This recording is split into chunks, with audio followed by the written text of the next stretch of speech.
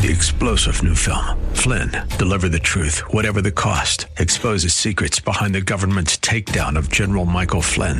Flynn knew what the intel world had been up to. He ordered the first audit of the use of contractors. This set off alarm bells. He told the truth. He was the most dangerous person for Donald Trump to hire. They had to get rid of Flynn.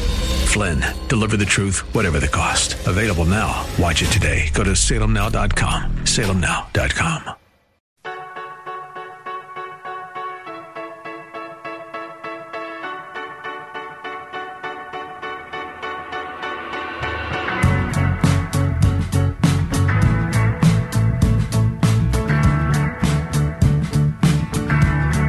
Hi, everybody. Dennis Prager here. It's the Dennis and Julie podcast. Dennis Prager and Julie Hartman. It's not a likely podcast. Julie, is that fair to say? Very fair. I wonder, I'm sure there's nothing like it in the country. The age difference, opposite sex, it's very special, and I'm delighted to do it every week with Julie, everybody, and I welcome you, and I strongly recommend that you share these Dennis and Julie podcasts, especially with young people. So, I know you have a few things on your mind, Julie, but I had something spontaneously enter my brain just before we went on when Sean said he loves us both. That was very sweet. It was very sweet. Sean is occasionally quite sweet. So I was thinking, do you get any feedback from peers, like, what are you doing, or what is this like, or I'm just curious because it's so different. Do you any, people your age comment to you? Oh, absolutely. I get that a lot. And, for how woke and liberal Harvard is, I really do have a lot of people coming up to me and saying that they admire me for what I'm doing, even if they disagree with me. And especially because we're entering our final 3 weeks of college, I've had people say to me, how have you found the courage to do this so publicly? And how have you found the courage to do what you really want to do? Dennis, we've talked about this a lot off the air, but also on this podcast, that I've noticed at a place like Harvard, there's a lot of pressure to follow the prescribed path and for people to go to where they think is going to impress their parents or their peers or just the people around them. As I've mentioned, a lot of my friends are going into finance. And I think that all of us are sort of having an, oh my God, we're about to launch into the real world moment. And so I've noticed that a lot more people have been coming to me and asking me how I have found the courage. And what I say to them is, I don't want to have a miserable life. I mean, it's not exactly a pearl of wisdom that I'm offering here, but as corny as it sounds, you only live once. Well, it is a pearl of wisdom, because people think courage will ruin their lives, otherwise they'd be courageous. Right. So you have completely turned the tables on people's thinking. The only reason people aren't courageous is because they're afraid of the consequences that courage will bring. Oh, you speak out, you'll be you're the nail that sticks out and the hammer will hit you back. Or hit you down, bang you down. There's some Japanese phrase to that way that, the nail that sticks out gets banged down. So there's a lot of conformity in Asian cultures because of that view. But your desire to be a happier human, and therefore you have had courage, is entirely accurate and entirely counterintuitive. Well, I think if I had to distill the secret to life into one sentence, it would be know who you are and live accordingly. And I know that I have this in me. I know that I have conservative beliefs. I know that I cannot stay silent when I notice things around me that don't seem right. And I'm not going to suppress that part of me because I'm afraid of the opinions of others. This is what I say to my peers all the time. They say, oh my gosh, it must be so hard because, you're outwardly conservative and you must have lost friends. And I said, yeah, you're right. I have lost friends and that's been painful. But in the long run, it actually has been the best thing that could have happened to me because it has weeded out the people in my life who don't need to be in it. By the way, is that a word, weeded out? I don't really think it is. Well, that's funny. I don't know why it wouldn't be. You don't weed in. So I'm a big stickler. By the way, talking about that, this is apropos of nothing, but I thought of it because I said I'm a big stickler for English correctness. The Wall Street Journal had an editorial last week, and it said understated when they meant overstated. Oh, really? Yeah, and it actually bugged me because that's the Wall Street Journal. They said something, it cannot be understated. They meant overstated. I don't think people know the difference between overstate and understate. Probably not. Oh, by the way, I got you on one. I forgot to tell you. You speak magnificently. It's the only reason I feel even free to say this. Everybody knows that. You said this one now, it shows me, the fact that you said this shows me how the mistake has gotten into normative speech in regards to. Regards is give my regards to your parents if you see them. You're right. You're right. Another one that actually, I want to give a shout out to one of our listeners. One of them emailed me. I cannot remember his name. I apologize. But he said that when I'm publicizing my website, I say that it's julie-hartman.com. And he said, actually, you should say it's julie-hartman.com. That's good. I didn't even catch that. I know. So keep them coming. Listen. By the way, Julie, now you know this is a serious point. Well, the others were semi-serious. But the serious point is how much I have learned from listeners over these decades. Do you know you'll love this. Did you ever hear of the term collective wisdom? No. Okay. It's a term, collective wisdom, that there is more wisdom in a large group than in any given individual. And I know that to be true because I know how much I've learned from, my relatively large audience. Millions of people is a large audience. Okay. So listen to this. This will blow your mind. I think the experiment was done with jelly beans. It's a sort of proverbial thing. How many jelly beans are in a jar? So they asked a whole bunch of people to give the number. Nobody got it precisely, but the average of all the answers was the closest to the actual number. Oh, really? Isn't that mind-blowing? It is. That's a great piece of evidence for what you're saying. Yes, exactly. No, you're so right, Dennis. Even just the people that have written into me when I am on your show, on the radio or just through this podcast, or when I went on to Carl Jackson's show the other day, and they will recommend books, or they'll say, hey, this point could have been improved if you brought up this example. You're so right. It is something that I didn't really know would come with this job, and I'm delighted that it has. Yeah, it's a big deal.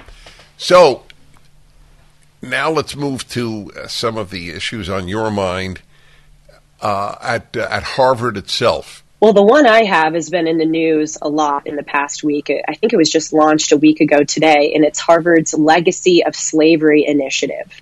For those who are unaware, Harvard just published a 134-page report investigating its ties to slavery, and it tragically found that Harvard faculty and staff enslaved 70 individuals. But what it's doing, this Legacy of Slavery Initiative, is it's pledging $100 million to redress the wrongs of slavery. And some of the ways that they're funneling this money, they claim, is to trace the modern day descendants of slaves. They want to build more memorials and bring more curriculum to our school that's centered around slavery and race. They want to create exchange programs between Harvard and historically Black colleges and universities. And they also said that they'll send that money towards improving schools in the American South and West Indies. And there's an entire website, Dennis, dedicated to this initiative. In fact, What is the name of the website? It's called, I believe it's just the Legacy of Slavery at Harvard.com or legacyofslavery.harvard.edu, I actually think is what it is. And they have a video, about a 25-minute long video, which we have to discuss, Dennis. I'm sorry to say it. It is a total propaganda film. And they have discussion questions for the video and for the report. So before I get into my strong opinions about this, I'm wondering, Dennis, what are your initial reactions? Well, let me suppress some of the language that has entered my mind. I looked it up while you were talking. Harvard and the Legacy of Slavery. Harvard and the Legacy of Slavery Initiative, an introduction from President Larry Bacow. Is that the president of Harvard? Yes. Larry Bacow? I had no idea. Who is he? I believe he was the president of Tufts University before he came here. And I think he's the first Jewish president of Harvard. Well, let me say, as a Jew, it doesn't make a damn bit of difference to me.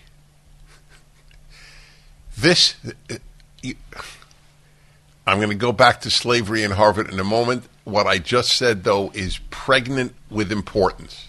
It doesn't sound it, but it is. I don't give a damn whenever I hear the first Jew, X, Y, or Z. It means nothing to me. I think we have gone out of our minds on this issue. The first black woman on the Supreme Court. So I've asked my whole life, what difference does that make in the life of 99% of black women? Will they have a happier life? Will it help in any domestic problem, any mental issue, any emotional issue? What will it do?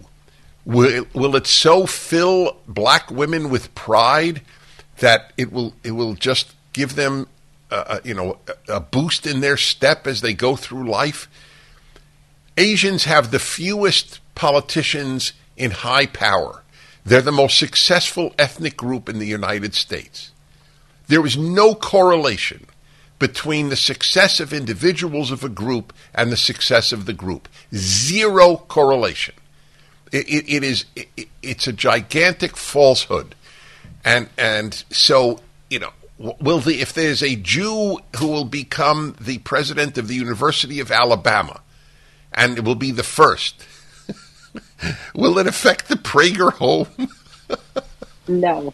Well, you're absolutely right. I have to tell you, Dennis, this really funny thing. So I'm on Instagram. I actually, the other day, just as an aside, deleted Instagram because I think that social media is just so toxic. And anyways, I digress. So I've gotten rid of that. But I have been on Instagram for some time now, and I remember seeing all of these posts. It's really proliferated in the past year or two, where people are going, oh, this is the first woman, this is the first black woman, this is the first da-da. And it has gotten to so minute, Dennis, that people will post when it is the first woman who was born in Kentucky, who eats a Hershey bar every morning, who has three brothers, and she's the first one to, purchase so Colgate toothpaste at CVS. That's right. Crazy. You will love this. So at my bar mitzvah, I got obviously a whole bunch of gifts. One of the gifts, in fact, ironically, one of the only ones I remember because of this, one of the gifts was a book titled Great Jews in Sports. So one of the things I remember was it was pretty thin. Number 2, big print. Number 3, big pictures. Jews, there are some great Jews in sports, but in sports, Jews don't comprise a very large section in the ethnic groups of sport greats. Okay. But I remember this shows you how I think most people, but I'm not sure. Certainly I could say I was me at 13. My reaction was, what the hell do I care? I remember that vividly. And I came from a religious, active Jewish home. I mean, I wasn't a marginal Jew. It was the fabric of my life. But I remember thinking, so I remember one of the pages was a boxer. He was a lightweight champion, Benny Leonard. And I've only respect for Benny Leonard's achievement, but I couldn't care less that there was a Jewish lightweight boxing champion. What difference did it make? And so isn't that interesting that even at 13, this stuff didn't do anything for me? I mean, we're getting so far off topic, but I love it. I think it's great. It doesn't shock me, Dennis, and I really, you actually told me this point, and I've been reflecting on it so much lately. I think people really do have natures. It doesn't shock me that you had that wisdom at such a young age. Frankly, even though I say that I only recently became a conservative, I think maybe the more accurate thing to say is that I more recently sort of like had the terminology of conservatism to assign the beliefs that I had. I've always had the wisdom that I have now. I believe that. I believe that. Mm-hmm. But the clarity is what you got later. Yes, yeah, absolutely. Yeah, that's very fair. I love that subject of natures. Anyway, I love the digressions. I do that all the time in speeches, and then I go back. Yeah, it's fun. And it's real. That's how people speak. Right. As you all know, I'm a college student, and you can imagine the types of odors that linger in a dorm room. An Eden air purifier should be mandatory for any college student. With proven Oxy technology, it quickly destroys viruses, odors, mold, and more. Get rid of any odor from litter boxes, trash cans, cigarette smoke, dirty diapers, rotten food, laundry, and more. Best of all, you don't have to buy any filters, and it comes with a 6-foot USB cord. Go to EdenPureDeals.com and put in my personal discount code, Julie3, to save $200. That's EdenPureDeals.com with the discount code, Julie3. And again, shipping is free.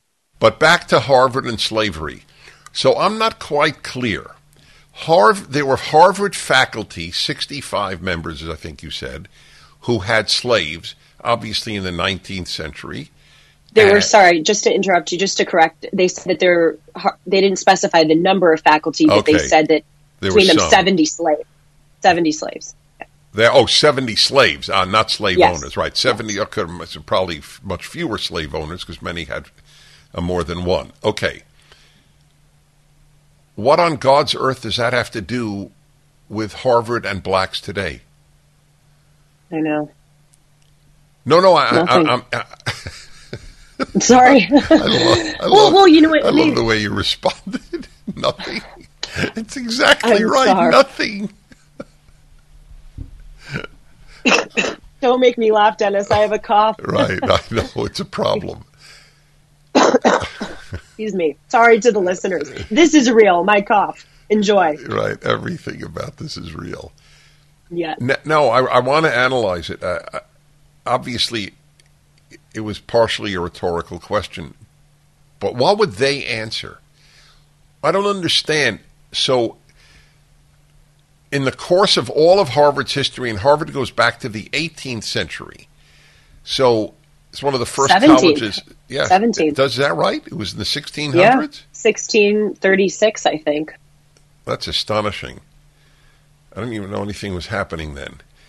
Okay, be that as it may, fine. So, Harvard goes back all that time, and in the entire time, it had 70 slaves. Members of the faculty or whomever, or administration. So I'm still not understanding what is their argument. We owe the descendants of those slaves or all blacks? What is their thinking? I don't know, Dennis. That's very interesting. They never really specified what their goal is or what their thinking here is. The opening of the video that I mentioned, again, there's so much to unpack in that video, but they they talk about how Harvard is seen as this perfect place in this ivory tower, and the best of the best. And yet there's an ugly history hidden in the walls. And we must, confront this history. I guess that's the closest I can get to what their goal is. I don't know. It's this weird self-apology kind of thing. I mean, of course, there are probably descendants of slaves who go to this school and who have worked here. But I think another thing that confuses me is that Harvard and all of these universities have done a lot to, quote unquote, rectify the sin of slavery. Look at affirmative action.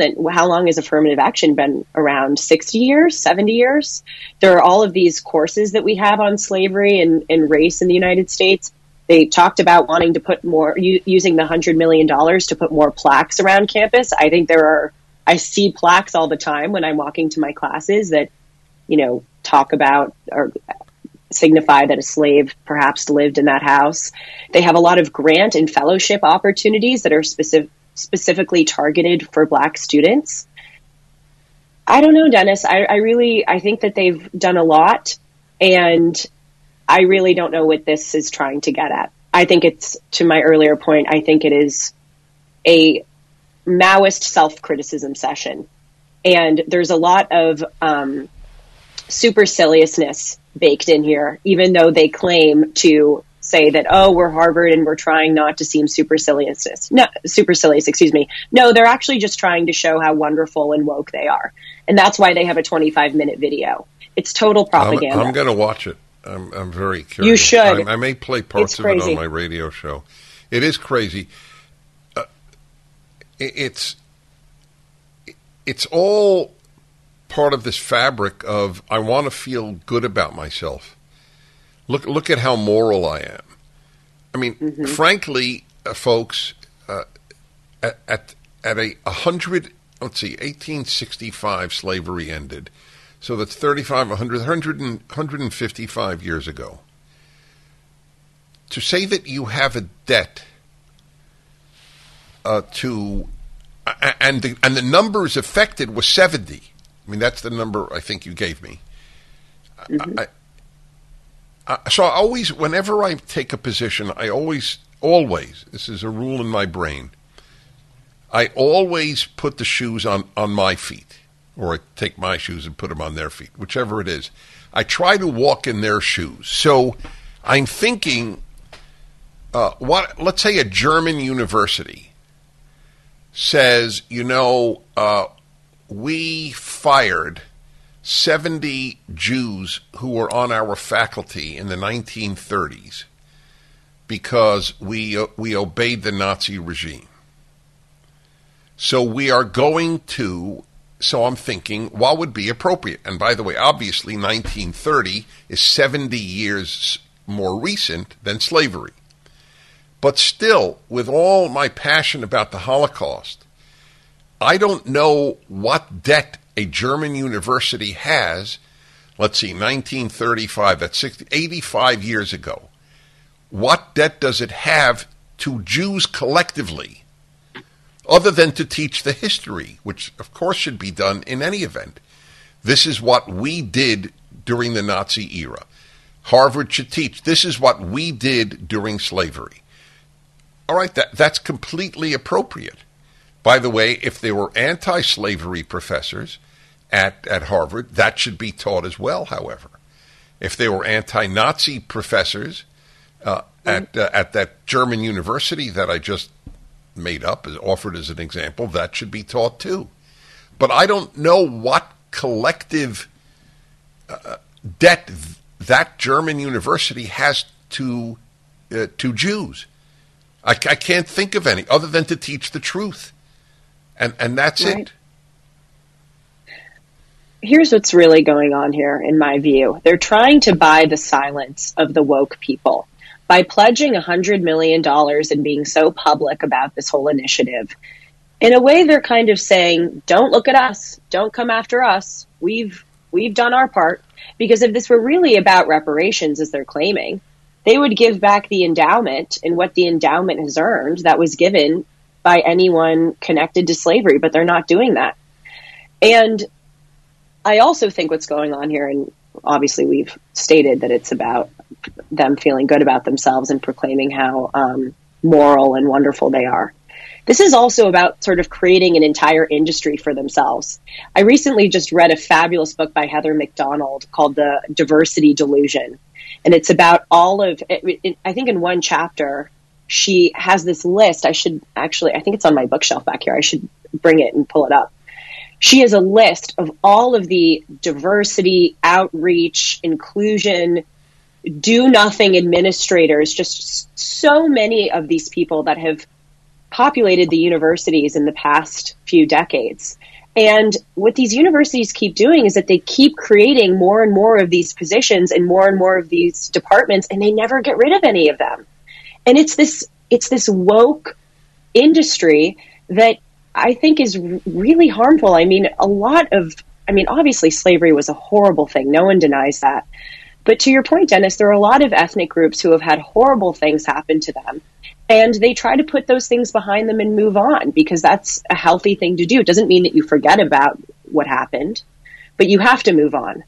And what I really dislike about this world that we're living in and about this initiative that Harvard's undertaking is that slavery is being fetishized. It's being held onto and cultivated and curated in a way that is harming the very people that they are claiming to help. For example? Well, I think African Americans today, I think the amount that slavery and racism is talked about is not healthy. I think it gives them, it's not PC to say, but I think it gives this kind of victim complex that prevents them from reaching their fullest potential.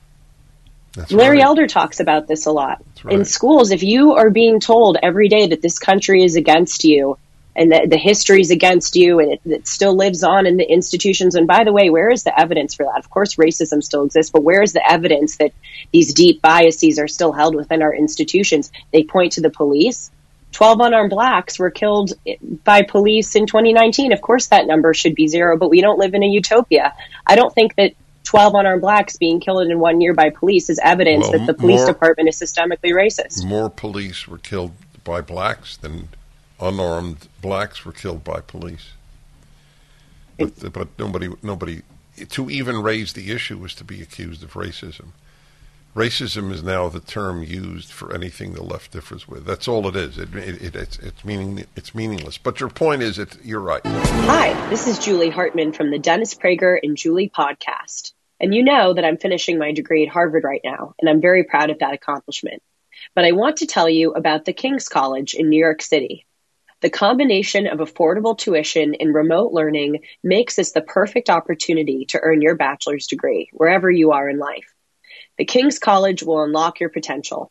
Visit tkc.edu to find out how you can earn your Christian liberal arts degree online.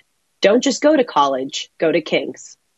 Again, I always try to tie in my own experience. If I can't think of a worse thing to have done to Jewish kids than even, and I was born right after the Holocaust, amazingly, when I think about it.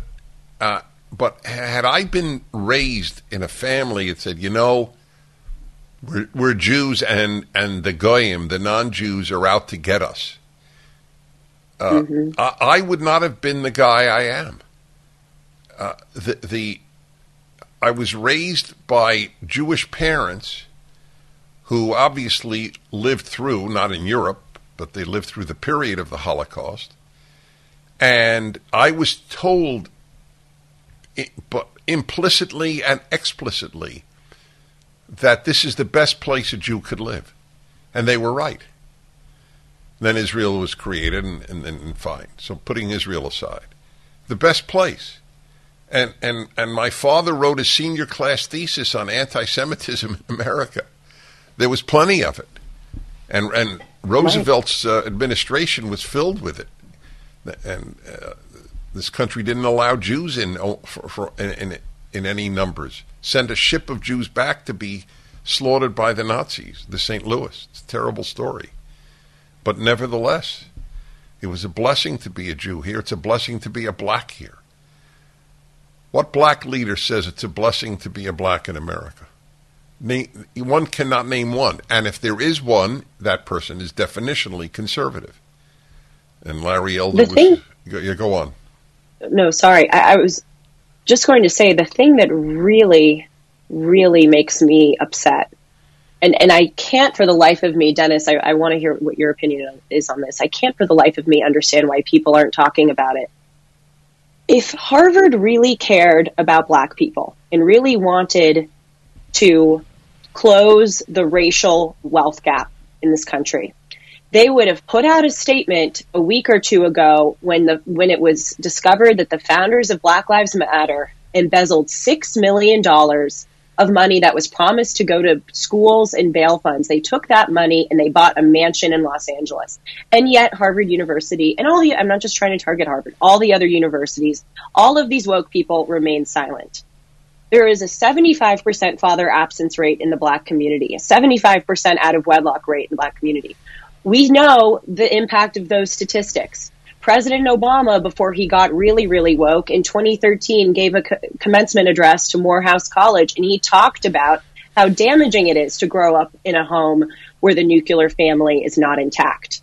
If Harvard University really wanted to help black people, they would be talking about that.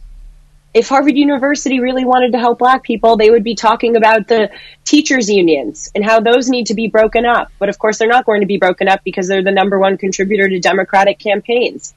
It is impossible to fire a teacher. I shouldn't say impossible, but it's nearly impossible to fire a teacher because of the teachers' unions.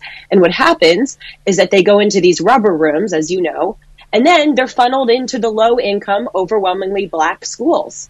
And then those students do not get good teachers.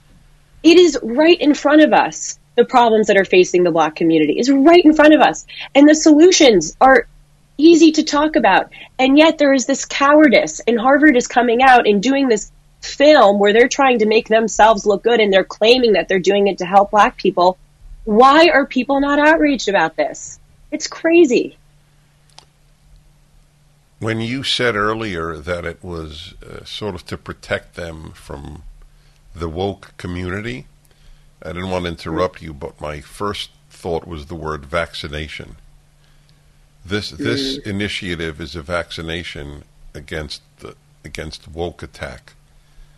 Hey, folks, look! By the way, $100 million for Harvard is like $100 for me.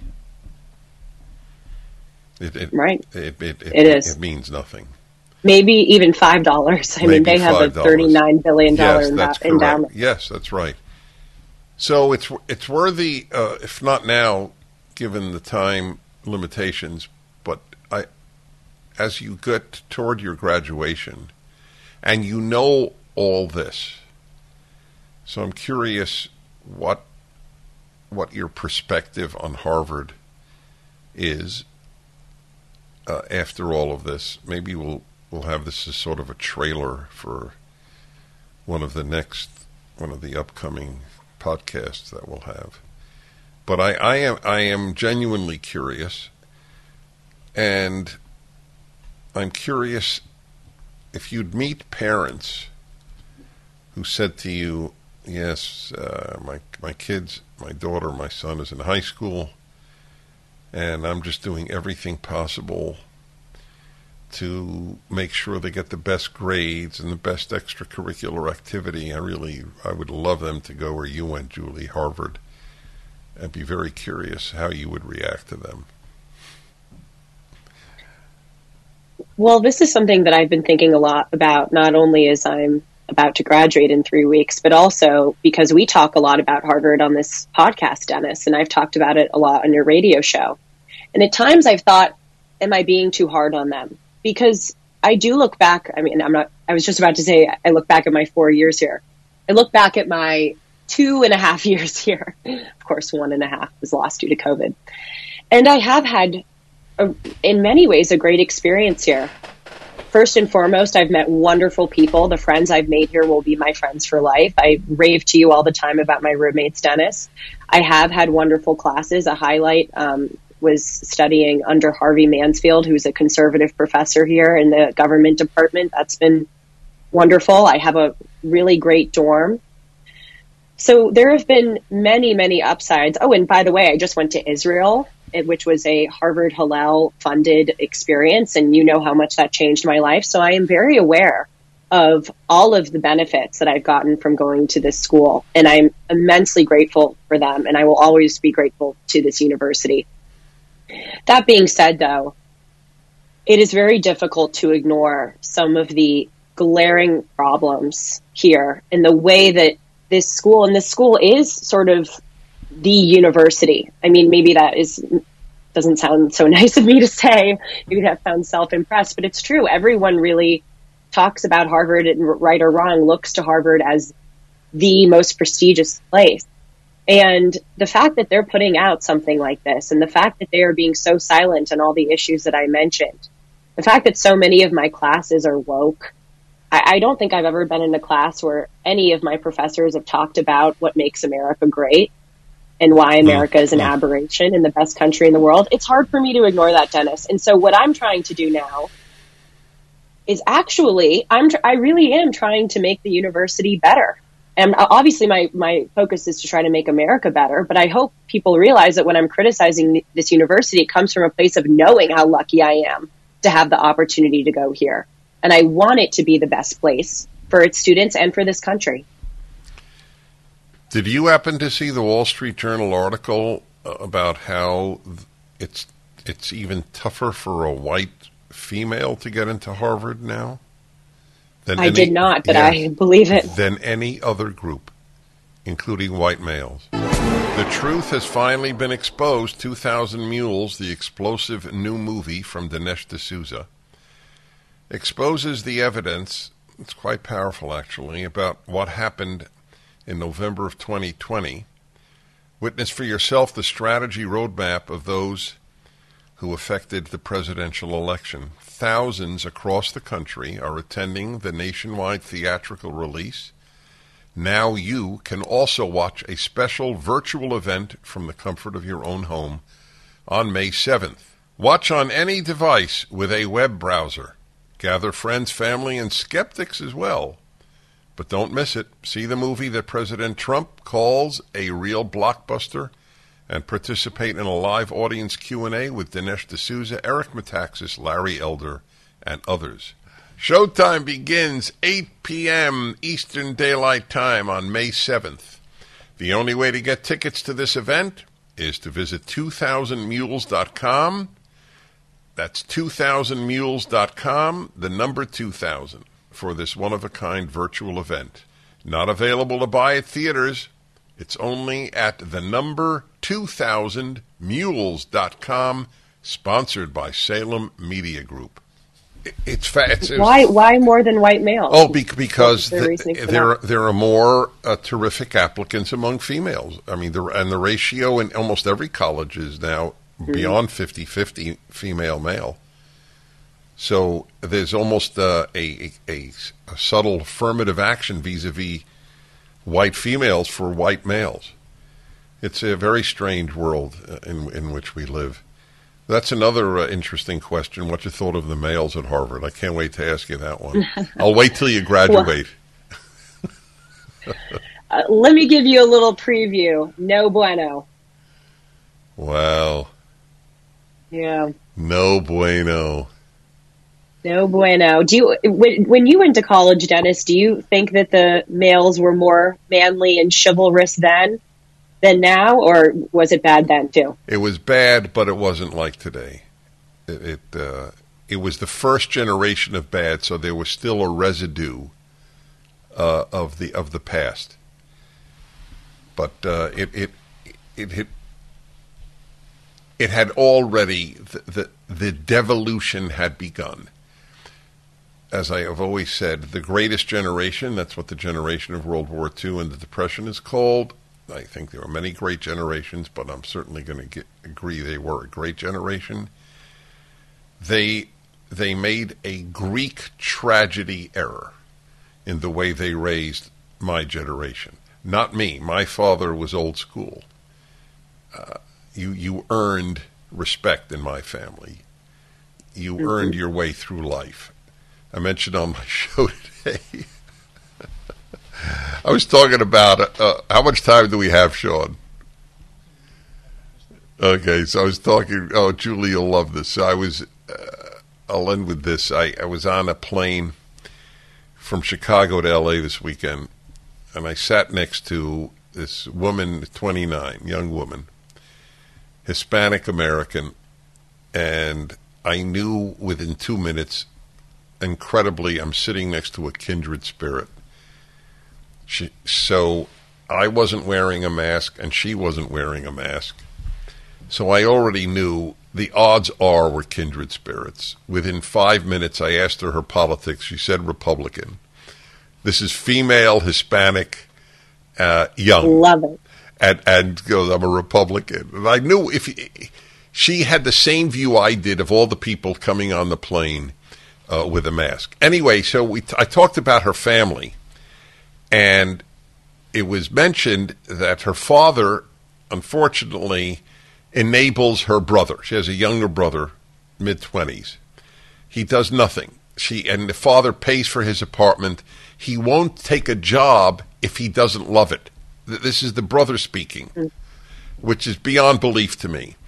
And so I mentioned on the air, to take it full circle, the way I was raised, I knew I wasn't going to get 10 cents from my father.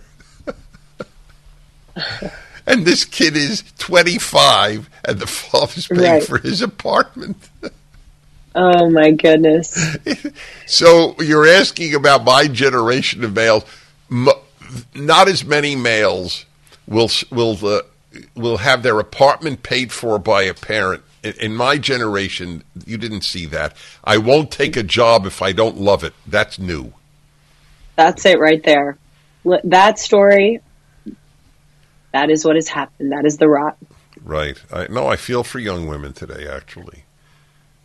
So if you got a great guy, my friends, I don't want to embarrass Julie, but Julie's a catch, just for the record. By the way, I do want to end. I know that we're just going to end with that story, but this is a little bit off topic, but I think you'll find it to be funny, and I hope our viewers will too.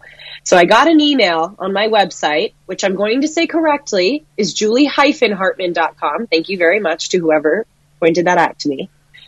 I got an email from this lovely woman. She says that she's an Iranian immigrant. Dennis, I think she said she met you this past weekend in Chicago or wherever the hell you've been. You're always traveling. Oh, yeah, I know. I did meet an Iranian woman in Chicago. I recall her. Yeah, go on. And she told me that she has been listening to our podcast. Well, that's she listens right. to your yes, show, Dennis. She loves the podcast. Yes. And she's been listening to them as she goes on her walks, her power walks up these hills in her neighborhood. And she said, thanks to Dennis and Julie, I've lost weight. So I just wanted to end with that. And say, why don't I? You know? I can't believe it. It's not fair. I'm Dennis and Julie, and I'm not losing weight. I'm not either, but well, if you guys need a workout buddy, or if your friends need workout buddies, we are two very believe it or not, I remember meeting the woman. Not surprisingly, given Iranian women, she was beautiful. I remember that. Well, she is as lovely as she is beautiful. Yes, that is correct. Yeah. No, I'm glad she wrote you. That's terrific. Well, Jules, it's always great. This is the Dennis and Julie always podcast, and we strongly urge you to make others aware of it. Send it to them. Let them know. And you can write to Julie-Hartman, Hartman. And see you next week, Julie. Yeah. This is in the flames. You got time, you're on the man, babe. And everybody wants the same. Everybody wants the same thing.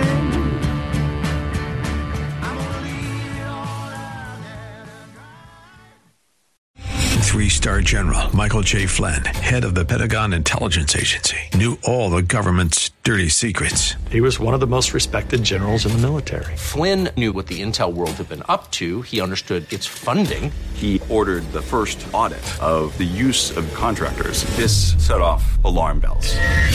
The explosive new documentary, Flynn, Deliver the Truth, Whatever the Cost, uncovers the facts behind this scandal. Flynn told the truth. He was the most dangerous person for Donald Trump to hire. I find out the worst enemy that I'm going to face in my life is right here in America. They took my assessment and they wanted me to change it. And I was like, I'm not changing it. They had to get rid of Flynn.